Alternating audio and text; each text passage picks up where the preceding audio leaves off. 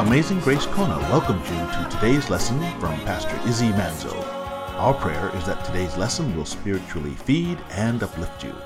Now, here's Pastor Izzy. We're in Ephesians chapter 5, verse 15, where Paul was writing to the church at Ephesus, telling them, "Therefore, brethren, you be careful how you walk.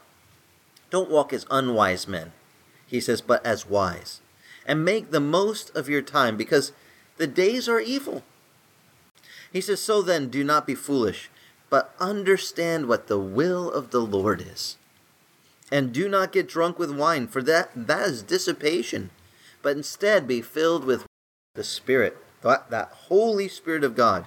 And speak to one another with psalms and hymns and spiritual songs, singing and making melody with your heart to the Lord, always giving thanks for all things in the name of the Lord Jesus Christ to God, even the Father." That's a beautiful thing when those words that come out of our mouths are things like psalms and hymns and spiritual songs, and we're always making melody in our heart to the Lord. Have you ever been around someone, they go around and they're just always singing those nice uplifting songs? We were made for songs. Songs uplift us. Whether you realize it or not, we're hardwired for music. The devil knows that, by the way. You know why? What was his job before he bailed out of heaven? He was a worship leader. He was created to lead worship. But he wanted, instead of bringing worship to the Creator, who did he want to get all the... Yeah, I will be like God. I will raise myself up. Everyone worship me. And that's not good. But he knows that music is made. In fact, some people, they struggle. They have hard times. They feel like the devil's kind of breathing on their neck sometimes at night. They get the spooks late at night, some kind of cold shivers. They feel like there's some dark thing came in my room. I don't know what it is. I tell them, I can tell you what to do. Start singing praise songs. The devil hates it. It was his job to do, but he's not doing it. But if you do it, he'll dig out. The Bible says you resist the devil and the devil will flee. Okay? And one of the best ways I know to resist the devil is just to sing praise songs, and he's just like, "Oh, can't stand it. I'm out of here." Poof. And he'll dig out. And it does work, because a lot of folks, especially I notice, the ones that have been Christians for a while, the devil's like, I'm leaving them alone. It's not worth it. But when you're just starting out, the devil likes to play with your mind. But as believers in the church, one of the best things we can do is speak things of psalms and hymns and spiritual songs and make melody in our heart to the Lord as we're going around. And I've used Ron Miller, our missionary friend in Thailand, as an example. We called him the walking jukebox for Jesus. I mean, this guy knew I don't even know if he knew the whole song, okay? But I know one thing, that guy knew probably every chorus of every hymn. And he'd come walking through the room, humming and singing a chorus as he's going, "Oh Lord, I thank you, I really thank you, clap, clap, clap. Oh, I just thank you all the days." And he passes through the room, and we would be having men's prayer or something, and he would pass by, and pretty soon, you don't even realize what it does, though. Well, you know what happens when you got 50 men in a room and Ron Miller passes through? After he goes through, the men are starting to hum. I really... And then he comes back through going the other way, and he's singing, "Clap your hands, all you people, shout it." And he's singing another song. And he comes back through and he's singing another. And this is the day that the Lord has made. And he passes through, and then there's 10 guys over there singing, "This is the day, praise is actually, our spirit responds really well to it. It lifts us up. We could be going, "I'm having a bad time, Lord." Someone passes through singing, "Steadfast love of the Lord never ceases. His mercies never..." And that's all we hear. They walk out of the room. "Never come to an..." They're walking away. You hear it fading away. "To an end." And you're like... And they go away. What happens to my spirit, though? It's lifted. It's amazing how one line of one psalm can just go back through. That's, by the way, from Lamentations, right? Chapter 3, verse 23. But that one line, that steadfast love of the Lord never ceases. How good is that for me to be reminded? And that his mercy, it never comes to an end. And great is his faithfulness. Man, I could be having the worst day and someone just walks by, just making melody, like the scripture says right here, in their heart, passing through the room, and they pass on by.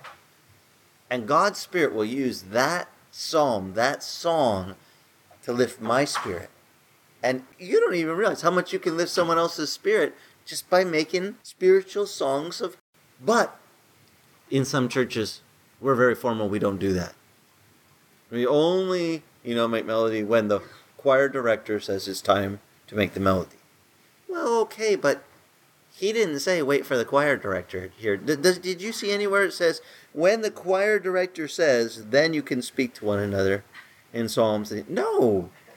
He says, speak to what? This is a letter to the church, right? Hey guys, everybody in church, speak to one another with psalms and hymns and spiritual songs, always making melody in your heart to the Lord. Because maybe you might have a psalm that is just running through your mind. There's a psalm, I will lift up mine eyes unto the hills. Where does my help come from? Do you guys know this from the Psalms? My help comes from where? From the Lord, who made heaven and earth. And he who watches over you, he will never slumber or sleep.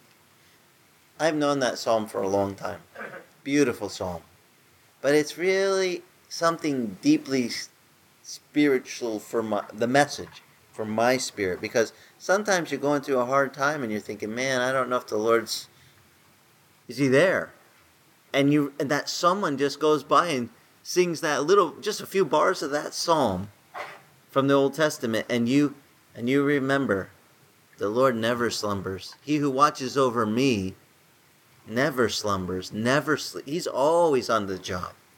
And my spirit just needs that little, just one-liner. Just all I had to do was hear one bar of that song, and all of a sudden my spirit is lifted up. Well, I hate to say it, but we all need to become Christian jukeboxes like Ron Miller. We need to just walk around singing praise songs, and some Christians, I can't do that. I'm a terrible singer. It doesn't say, in the Bible, I'm very glad there's a verse that says, make a joyful noise unto the Lord. Because some people will say, well, it also says to play skillfully. I said, in that psalm, that play skillfully psalm is written to the choir director, okay? Not to the congregation. That's to the guys up front. If you're going to be the guy leading, it's good to have some skill at leading. Although God seems to have a great sense of humor, because he made me lead worship when I had no skill. And he's like, you'll do anyway. I will grow you. And that's what he did. He grew me in playing more skillfully. But he never said, quit making a joyful noise. We always should make a joyful noise to the Lord. And when you make a joyful noise to the Lord and you're around your spouse and they hear you making a joyful noise, how does that make them feel?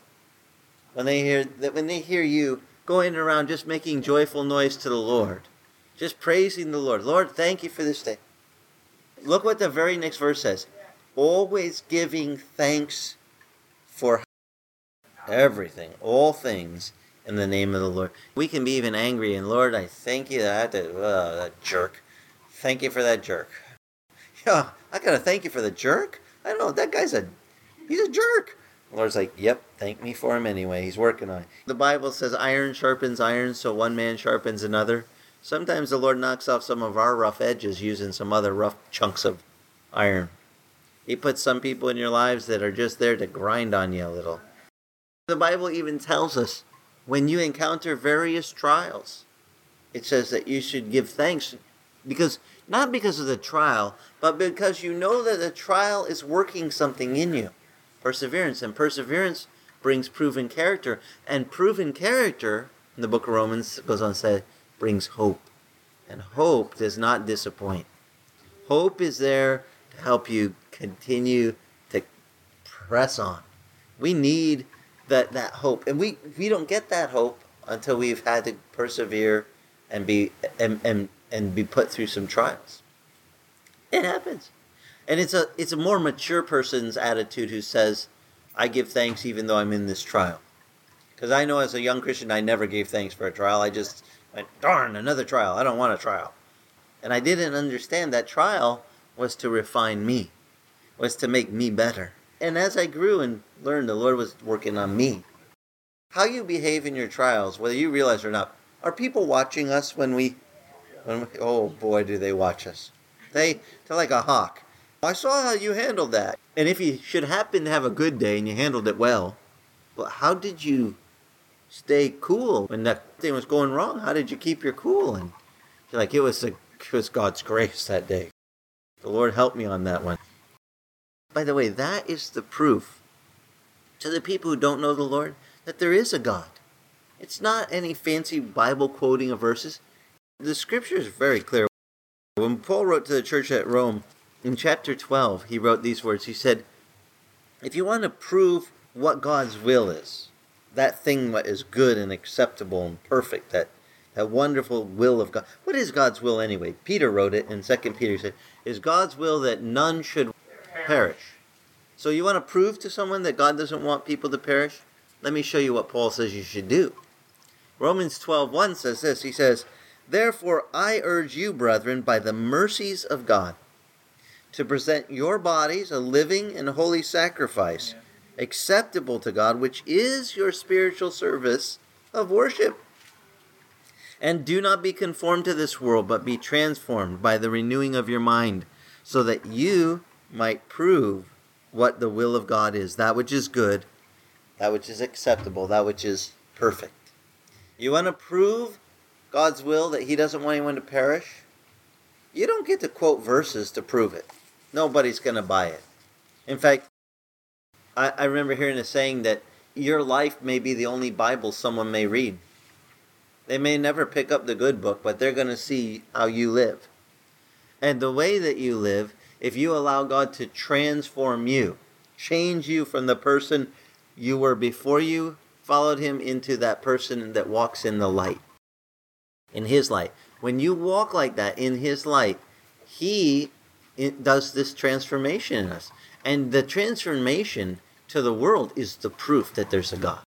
They go, Izzy's a pastor? There has to be a God. Those of you only know me for years serving the Lord here. But the ones who knew me in high school, they see me on Facebook and they're like, there has to be a God. Izzy is a pastor. God must be really real to take that guy who was like that and make him into this.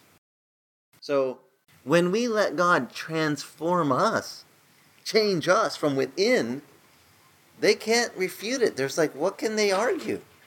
You can argue all sorts. By the way, let me assure you, the devil is good at arguing verses and misquoting them.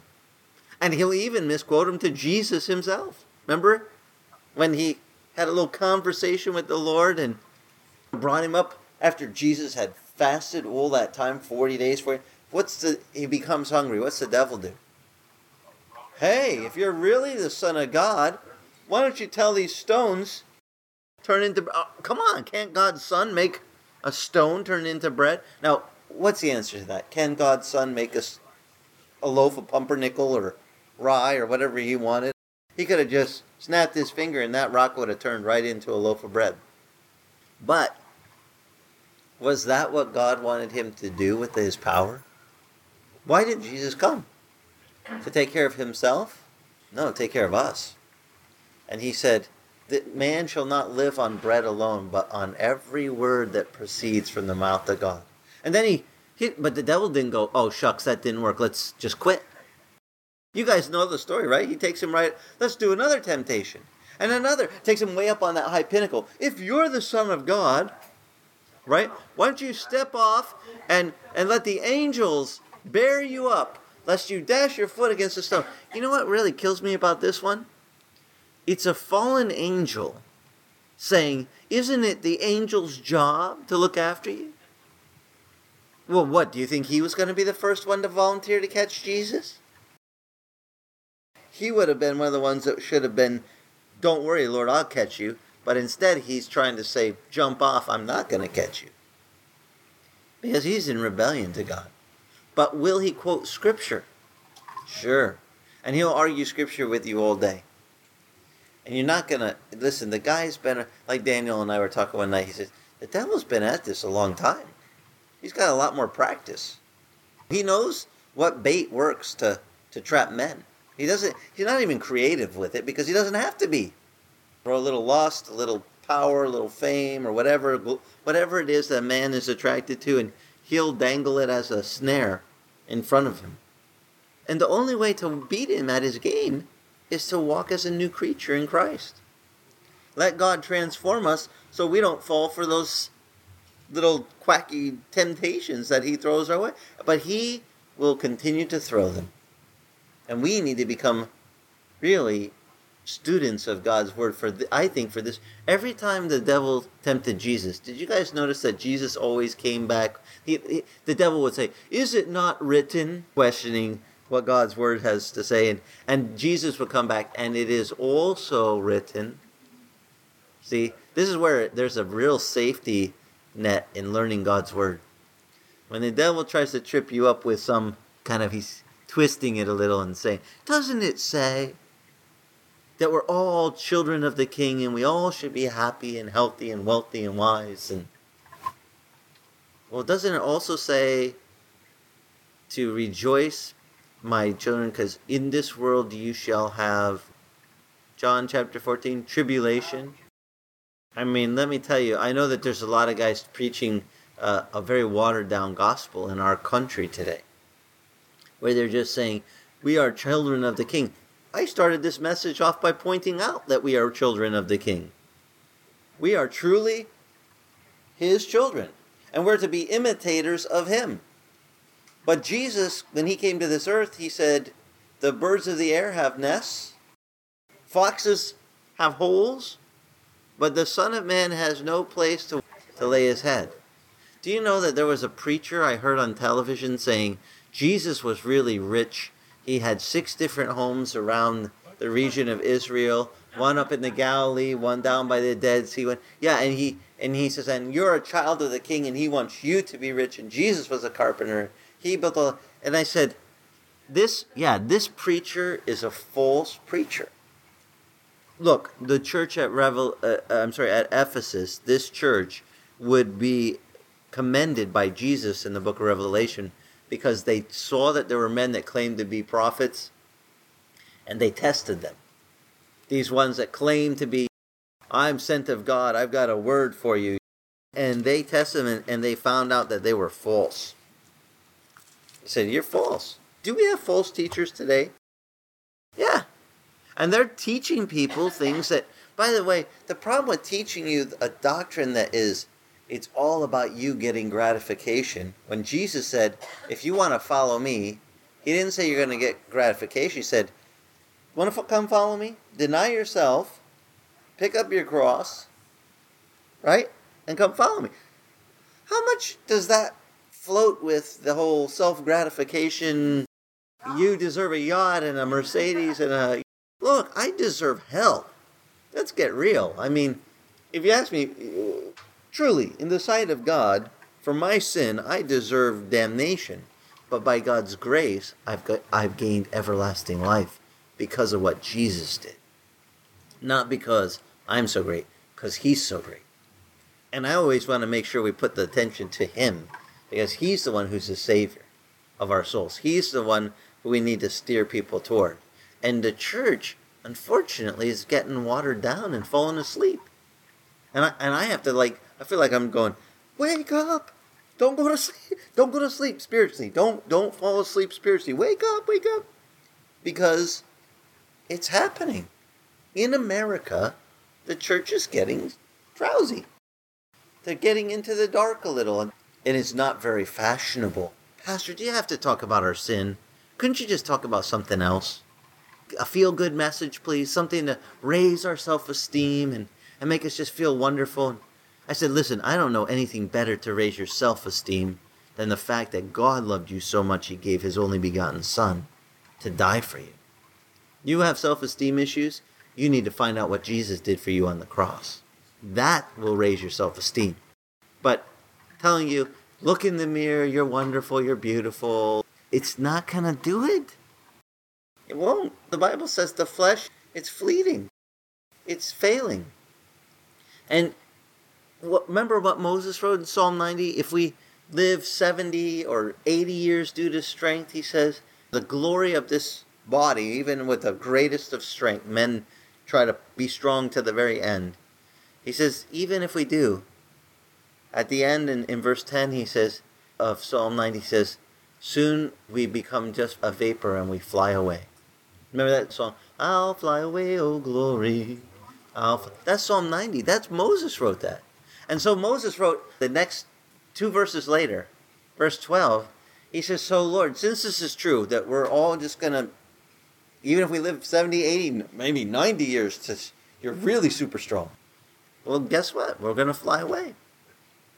And since this is true, verse 12 of that same psalm, Moses said, so Lord, teach me to number my days, that I could present to thee a heart full. Now, number in the Hebrew is like, teach me to make a counting of a fullness, like live each day to the fullest extent, that I would count that day as I lived it for you, Lord.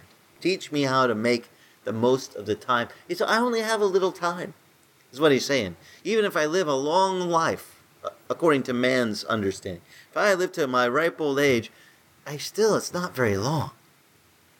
Teach me to be wise with the days that I have, that I would present to you a heart full of wisdom. Can I say, Lord, if you take me now, I did what you wanted me to with what the days that you gave me. That's a really, really sobering thought. That's a wake up out of sleep, spiritual sleep thought. Are you living for the Lord right now, the way that you're living?